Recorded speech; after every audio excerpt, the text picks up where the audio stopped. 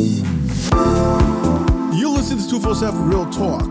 This is your host, Julian Perry. On this episode, my first episode on Mogul TV Network, I'll be chatting about the state of our union, the real state of our union. So go ahead, grab a cup of coffee, and I'll be right back.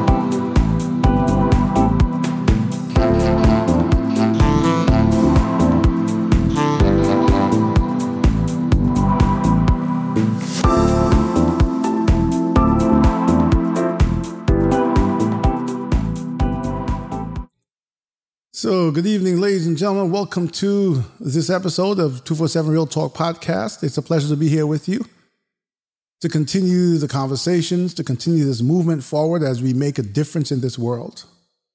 It is, I'm looking at the clock behind my camera there. It is just like 1 minute after 10 on Wednesday, May 11th, 2022. And I thought I would spend a little time with you in chatting about the state of our union. I wrote a few notes here. And so not in any specific order, I feel it's necessary for us to have this conversation because for those of us, those who are in the lower income, those who are in the middle income, even middle upper income, recognize that we are in trouble. It is not as the politicians say it is. It is not all's going well. It is not they have solutions that will make things better for us. It is not how many $1 trillion on the infrastructure bill. It is not a Build Back Better bill. It is about the people. It is about what's not being done for the majority of the people. It is about what needs to be done to really make this country great again. And as I speak with people who interact with me because of my podcast or just in my daily travels and, every day, so many issues come up. I had an interesting conversation with a future guest on my show last night. Or actually last night I had a conversation with that guest. And I don't want to give the episode away, but you'll hear it anyway. But she basically came from welfare to being, I don't want to say well off, but to being much better off. And as a welfare mom, she got the opportunity to go to school. And I'll tell you a little bit about her story a little later as I sort of go through the different things I want to touch on this episode. But her journey shows the challenges that we face, that minorities and people without wealth and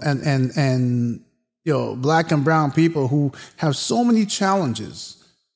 And we are a huge part of this society, this melting pot that is the United States of America. We elect people to the House, to the Senate, to governors and mayors to make a difference in our lives. We believe in them. We believe in the stories they sell us when they're campaigning. And then we get to a point where we were expecting something back for our vote, for our belief in what they were saying, for maybe moving someone out of office to put them in office. And each and every time we're disappointed. The rich get what they want. They complain when there's a raise in some sort of tax or someone even threatens to close a loophole. Loopholes that are unavailable to us. And in the meantime, we suffer the fate of the majority. Look at where we are today in America. We know there's a war in Ukraine, and we understand there's a war in Ukraine. We understand their economic impacts from this war, but we are the greatest and richest country in the world. And yet, look where we are. We have no one to speak for us in a manner that should be heard. As I was thinking about this episode tonight, I said to myself, wouldn't it be great if we get to select people to run for government, or we get to establish what the prerequisites must be for them to be qualified? Maybe there need to be more people in government who were once on welfare. Maybe there need to be more people in government who defaulted on student loans or had bad credit. or are still paying off the burdens of student debt. Maybe some people in Congress who lost their homes because the government felt it was more important to get back money for student loans that really and truly is almost double dipping. And again, I don't want to have student loans be the first part of this episode, but it'll definitely be here as we close it down a little later on. So as I look at my notes here, I was listening to the news yesterday. I'm in New York. I was listening to the news yesterday, and in Manhattan, they were saying that regular gas was $6.19 a gallon. I don't ever recall gas being that high. And then someone says, well, what are you worried about? In California, it's $8.75 for a gallon of gas. Now, you have to understand the full circle that this issue creates. Food is up. I would go to Costco and my wife would go to Costco and bulk shop. And things that she literally said, something that was $4 a few weeks ago is now $8. It has it has doubled in price. Not incomes, nothing else, just everything else that you have to grab onto, and every necessity to survive has doubled in price. In some cases, the suppliers or the sellers, the retailers may have some justification in that, in importing these or getting these things to their stores may be a little bit more expensive. But there are a lot of people out there who are just taking the advantage of where we are with inflation. They're just looking around and saying, hey, I can get this much more money. It's greed. I remember when there was talk about gas prices going up. I remember referencing a specific gas station because, we were there and they saw that they got like 9,000 gallons of gas. And they got the gas at the old price. At midnight, they raised it to the new price. Why? Because they could. Nobody has empathy and nobody cares about the average person, the average fight. We're just pawns in a game that no one cares about. And it is horrible to feel that way when we're part of the quilt that makes up this great nation of ours. How do we get politicians, I'm talking about from the president down, who is saying, well, I'm thinking about this or I'm thinking about that, who is going to Congress and saying, I need 33, I think they end up giving him $40 billion just 2 days ago for aid for Ukraine in weapons and money and food or whatever they give him. Now, don't get me wrong. What's happening in Ukraine is wrong, and we must have compassion for humankind. When I hear about the mass graves, when I hear about and see stories on TV where parents are handing their children off to some stranger on a train going to Poland, they may never see a child again, but it's for survival. That tears away at me. That tears away at the basic things that we take for granted in this country. But I will say at the same time, as much as we have compassion for others around the world, charity begins at home. You cannot want to do this big show on the grand stage for the world to see how much you gave to Ukraine, and you got people in your own country, your own people who make this country great, begging for your help, and you're ignoring them. Are you hiding behind the left and the right and legislation, Republican and Democrat and partisanship, and all this nonsense? The worst thing that can happen is what has happened, and that is we have people of wealth, for the most part, as the politicians who run this country. People who have never felt the pain of making a choice between medication, food, and rent. People who have never understood what it is like to go to college, to not want to take it up. And I'm going back to student loans because it's one of the biggest issues we have right now. There are 46 million people who have student loan debt. 11.1%. So that is 10% to 46, 4.6. So let's say over 5 million people are in 90-day default on their loans. And the only thing that saved them was the moratorium when COVID happened. Since COVID has happened, we have not recovered financially. Many people, most people who have stayed in their jobs and managed to hold on to their jobs have not gotten a raise. They don't have an increase in income. Matter of fact, a lot of households have lost breadwinners. A lot of households have had mother and father die from COVID. They have 4 or 5 siblings, and the eldest sibling, who was 18, 19, or 20, now has to stop school or whatever and go out to work and be the breadwinner for that family to make sure that rent get paid. Here in New York now, they're talking about increasing the rent. I understand that the landlords need to pay their bills too. I'd like a real breakdown of that each situation to see what it looks like. Because there are some cruel landlords in New York. I have personally dealt with them. Matter of fact, I'm dealing with one from 2 years ago when I moved and bought my home. I made sure that I left my apartment in as best a condition as possible. The rules were, don't paint the walls. They're white, leave them white. They were a little bit off-white. I lived there 10 years. I was entitled to a paint job every 3 years. But with the young kids and stuff, I said, nah, I'll just, I would do the best to keep them clean. And they were pretty good. I took pictures before I left, thankfully. These people are sending me a bill for $2,400 or $2,500. They want $700 for paint on the walls, even though they're supposed to paint it. And all of this, these different things I won't get into, added up to $2,500. And then I found out, of course, that they normally because I had been there for 10 years, they call it outdated. So they actually gutted and remodeled the apartment in this new fashion and new everything. So they didn't fix anything. They didn't want money to fix anything. They just wanted money from me, or they just want, because this is still in play, money from me to pay for their renovation. That's the only thing I can think about.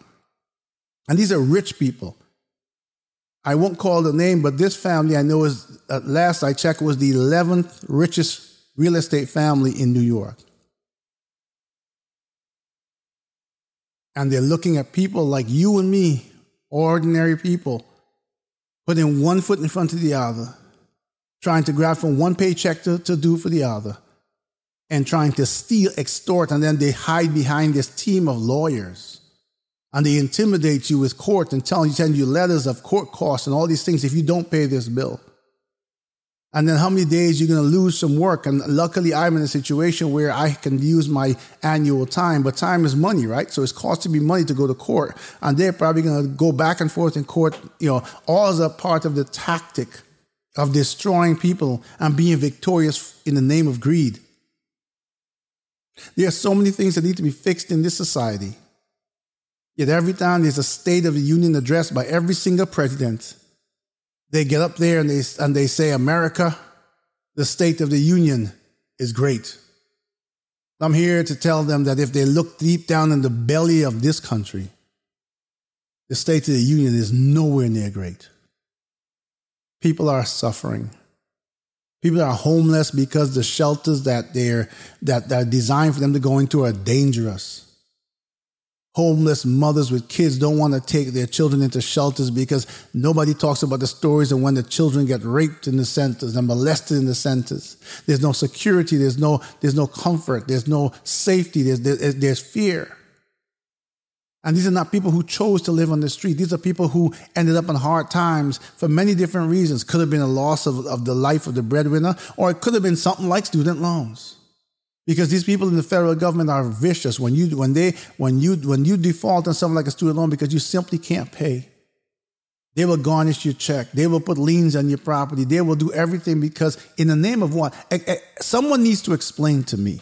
And I've said this before on my audio podcast, and I'll say it again now. People go to school with the intention of graduating and getting a job. Most of us don't have the money to pay for school. So the whole concept of federal student loans is, we'll advance you that money. You pay for school. When you graduate, this society run by that federal government is sort of saying, you'll be able to get a job that will allow you a decent living and the ability to pay back these loans. Because remember, you can't leave out decent living because these loans are for 30 years. So you graduate, and of course the job's not there. whether it be recession, whether it be the degree is not worth the paper it's printed on because there's so many colleges and universities allowed to exist and they accept you and you go there and they're supposed to have a certain amount of prestige, or sometimes you can't get into the most prestigious, so you go to something that's not as prestigious, but you come up with that degree because people will tell you the same thing we've been told time and time again as kids. You must go to college. You must get a degree. You must do something with your life. Figure it out. You come out of high school and says, I don't know what I want to do. They say, well, go to college. Your first 2 years, use that to figure out what you want to do for the last 2 to graduate in something. And then you find a passion. They say, follow your passion. Make sure it's something that you love. There are all these rules that society has set that supposedly promise us that if we follow them step by step, that we will reach the American dream. And here we are, graduated, can't find a job. And let's pause on can't find a job. Because there's the next part of this society that we found out, or maybe we didn't find out, but we've been talking more and more about more recently. And that is the part that says so many minorities have been and continue to face systemic racism, where they go for a job and it doesn't matter the content of their character, doesn't matter the level of their education and their brilliance. All that matters is the color of their skin. So it isn't enough that we have to face the challenge of finding a job in a market that's maybe overcrowded, or a field that's overcrowded, or in a society, in an economic system that simply doesn't have a job to give us. But now we have to compete not with the guy next to us to see who is the most brilliant, who can offer more to the company. We have to compete with something that we can't change. And that's the color of the skin that we were born with. Do any of the politicians consider any of these things when they stand there and they say, we will not forgive student loans? How dare you? I'm one of those people who has joined the movement. I've spoken to so many other podcasters and activists who are saying, we're going to push this so hard, it's unbelievable. This is 2022. In November of this year, there are midterm elections. I have personally written letters to Senator Schumer of New York. And it is a concerted effort, and it's a big movement that's going stronger and stronger. That the time is now. We're calling out the President of the United States on his promise to do something about student loans, not something foolish. Don't throw me a bone. Because if I can't live on that bone, all you did was pacify those who want to think that live under this mirage that you did something. Do something real. You need to figure out a way to wipe out student loans. You need to figure out a way to restart the program. And as I've mentioned before on my audio podcast, you need to make the universities hold the note. And what I mean by that is the universities will pay up front and get the money back when the graduate is placed and has an income that allows them a living and the ability to pay back the loans. I know many of my listeners are probably hearing this and saying, "Oh, he's been talking about student loans so much." But you're going to get some more in this episode. I'm looking down because I'm looking at the time on my board. But there are other things I'm gonna shift to for a moment here. As I look at my list here, one of the things that's happening in New York is crime is out of control. And we actually do have a mayor who is trying really hard to fix it. But much like every other topic I chat about, it is an uphill battle. He's dealing with bail reform. And don't get me wrong, before anybody wants to jump down my throat, there are aspects of bail reform that are correct, that needed to be put in place. But bail reform needs to be tweaked. It needs to be modified. Most recently, a couple of days ago, we had a police officer on an anti-gun force in New York City who was shot. And the thing about it is he was shot by someone who was awaiting sentencing after jumping the turnstile, being caught with a gun 2 years ago. That same person again had a gun, and he was able to shoot someone. And before you say anything, this is not about it being a police officer. This is just one case. We had cases in the last month of a couple of young ladies at two different schools in two different boroughs being shot and killed. And we're finding out that these are either people who have a multitude of arrests and they keep just being let back out on the street. And many of them are using these ghost guns. Now, I understand your constitutional rights to bear arms. I am, by history in my life, I've used to shoot competitions. I still like to. I was certified as a range officer. I'm certified as a firearms instructor. I've helped people in law enforcement who are requalifying to carry their firearm. There are responsible people out there, millions of them. And as someone myself who likes the sport of it, or that's a personal choice, I see no need for ghost guns. I know people are going to jump right away and they're going to say, hey, the government's going to take away our guns, so if we have ghost guns, they don't know what we have.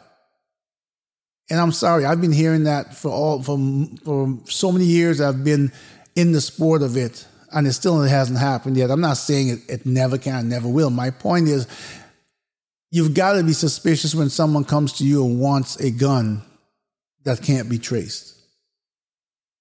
Why? In many states, if you want a rifle, many states have laws where you just go, you take your driver's license, you can buy a rifle. As a matter of fact, we've had instances of shootings. We had one recently in the subway in New York where the guy legally bought the gun elsewhere. They were able to trace the gun in a crime, right? So I'm not saying there's some reason because there could be something I'm not thinking about, but I just don't understand why someone needs a gun that's untraceable. What is your intention? And the thing is, it's become so rampant.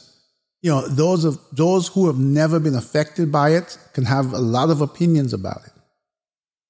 But let a friend, a family member, a child, a mother, a brother, a sister, an uncle, an aunt, a grandparent, let them get shot and killed, number one, in the violence of New York City, but let them also get shot by a ghost gun. And then let me hear your story now. Be in grief of losing someone and wanting the shooter caught, only to be told that they can't find the shooter and they can't catch him because they used a ghost gun. They can't trace it back. They don't even know where it came from.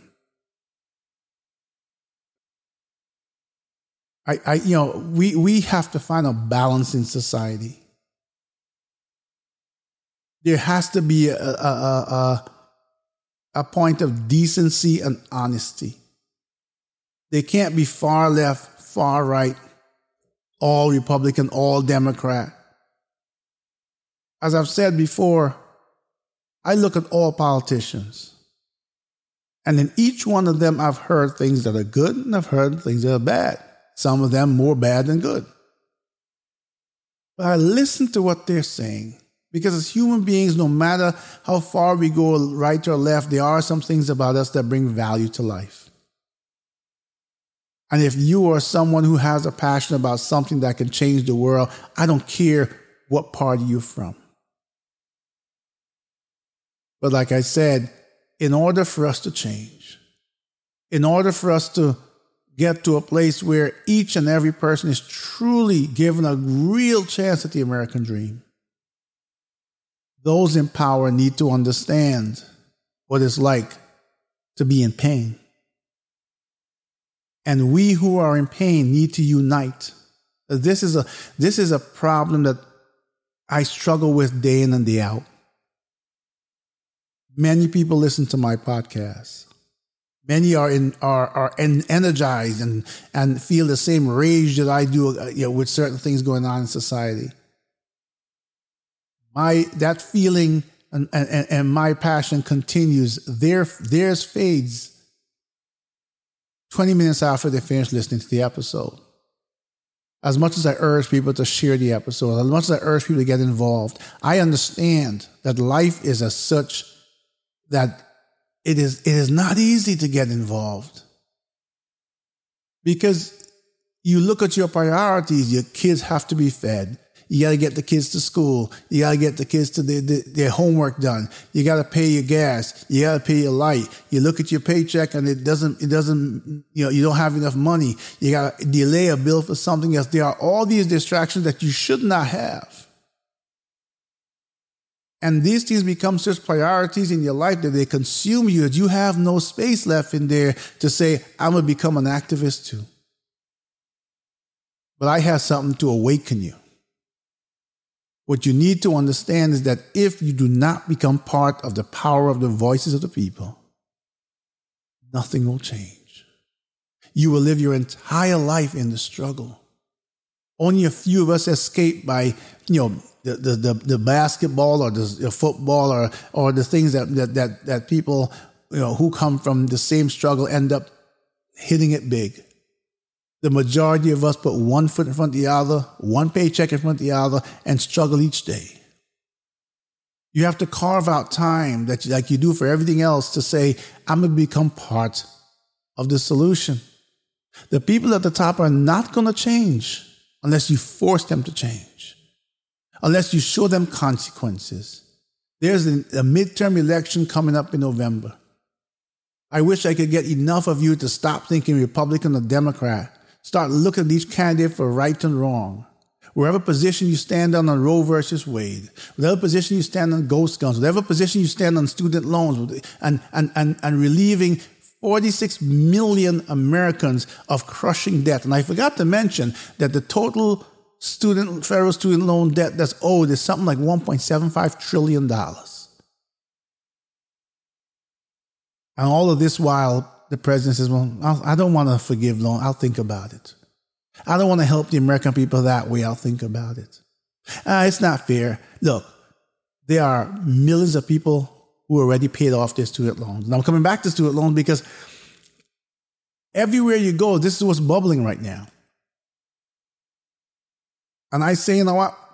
For people who have paid off their student loans and they can prove it, when you decide to come up with this new program where you wipe out student loans and you restart the program in a way that makes sense, give them a tax incentive for 5 years or whatever so they can feel at least they got something for their effort and their struggle that they managed to succeed with. But the student loan thing has to go. And I know I'm not the only one speaking about this. I know I'm not the only one writing about this. I've spoken to someone else who's going on a countrywide caravan, so to speak, going to all different parts of America to talk about this very soon. We're going to make this an issue in the midterm election. We don't care if you're a Democrat, if you're a Republican. If you don't feel our pain, if you're not dedicated to making this happen, if you're not dedicated to make sure that that moratorium never expires without a fix, then you're not going to be there. Or we'll do our best to make sure that you're not. We need a chance at life too. We don't need to lose our homes because we can't afford student loans, so you garnish our check and now we can't pay the mortgage. Gas bills are up. Light bills are up. And then, by the way, I want to mention this income, even when they redo or fix the student loan system to the federal student loans, this income-driven repayment is a joke. If an income repayment system doesn't take your mortgage into consideration, don't tell me that you're not taking my mortgage into consideration because I have a house. Having a house doesn't make me rich. It means that maybe I got lucky or did something smart and I managed to get a roof over my head and I got a little piece of the American dream. So income-driven repayment needs to take mortgage or rent. Any utilities minus cable needs to take light, gas, water, And in this day and age, even internet, Bill. It needs to take transportation, both public transportation and have a basic amount of allowance for if you own a car. Because not all of us live near the subways. Not all of us live, I live out in the suburbs where, you see a bus once in a while. The State of the Union is not strong. The State of the Union is strong for a chosen few who continue to make it stronger while they stand above on their fancy yachts and their beautiful jets, and they watch the rest of the world get weaker. The last statistic I heard about wealth talked about wealthy people doubling their wealth from billion to trillions collectively during COVID, while so many more people punished. So many more people died. So many people lost their breadwinners, their husbands, their wives, their children, their jobs. And now all of this collectively, while we're going through inflation, that means that if I managed to squeak out and I managed to save a few $1,000s over the years, it's all going away because of the cost of living right now. And then you're going to turn to me now and say, well, now that you had COVID, now that you possibly lost an income in your household, now that your savings are depleted, now the prices are through the roof, guess what? Now you're going to start paying student loans again. It can never work. You're guaranteeing failure. You're guaranteeing anger and hatred in the American people for the very people we elected to do right by us. I don't know how many of you out there are fed up like I am, but I'm tired of Republican, Democrat, Independent, I don't care, Libertarian, whatever it is, I don't care. I want one party for the people, by the people. When you decide to do the right thing, not only will Americans truly have a chance at the American dream, but our faith will be restored in the people that we elect. And our faith will be restored in this great nation. I have news for all of you, and especially for the politicians who run this country, who gather at our nation's capital and cheer when the president walks in and says, Americans, the state of our union is strong. The time for lies is over. It's time to make a difference. Let's join together. Let's stand together. Let's make a difference. Let's make America strong again. And all for the right reasons. It's been my pleasure to share my thoughts with you. Until next time, take care of yourselves and each other.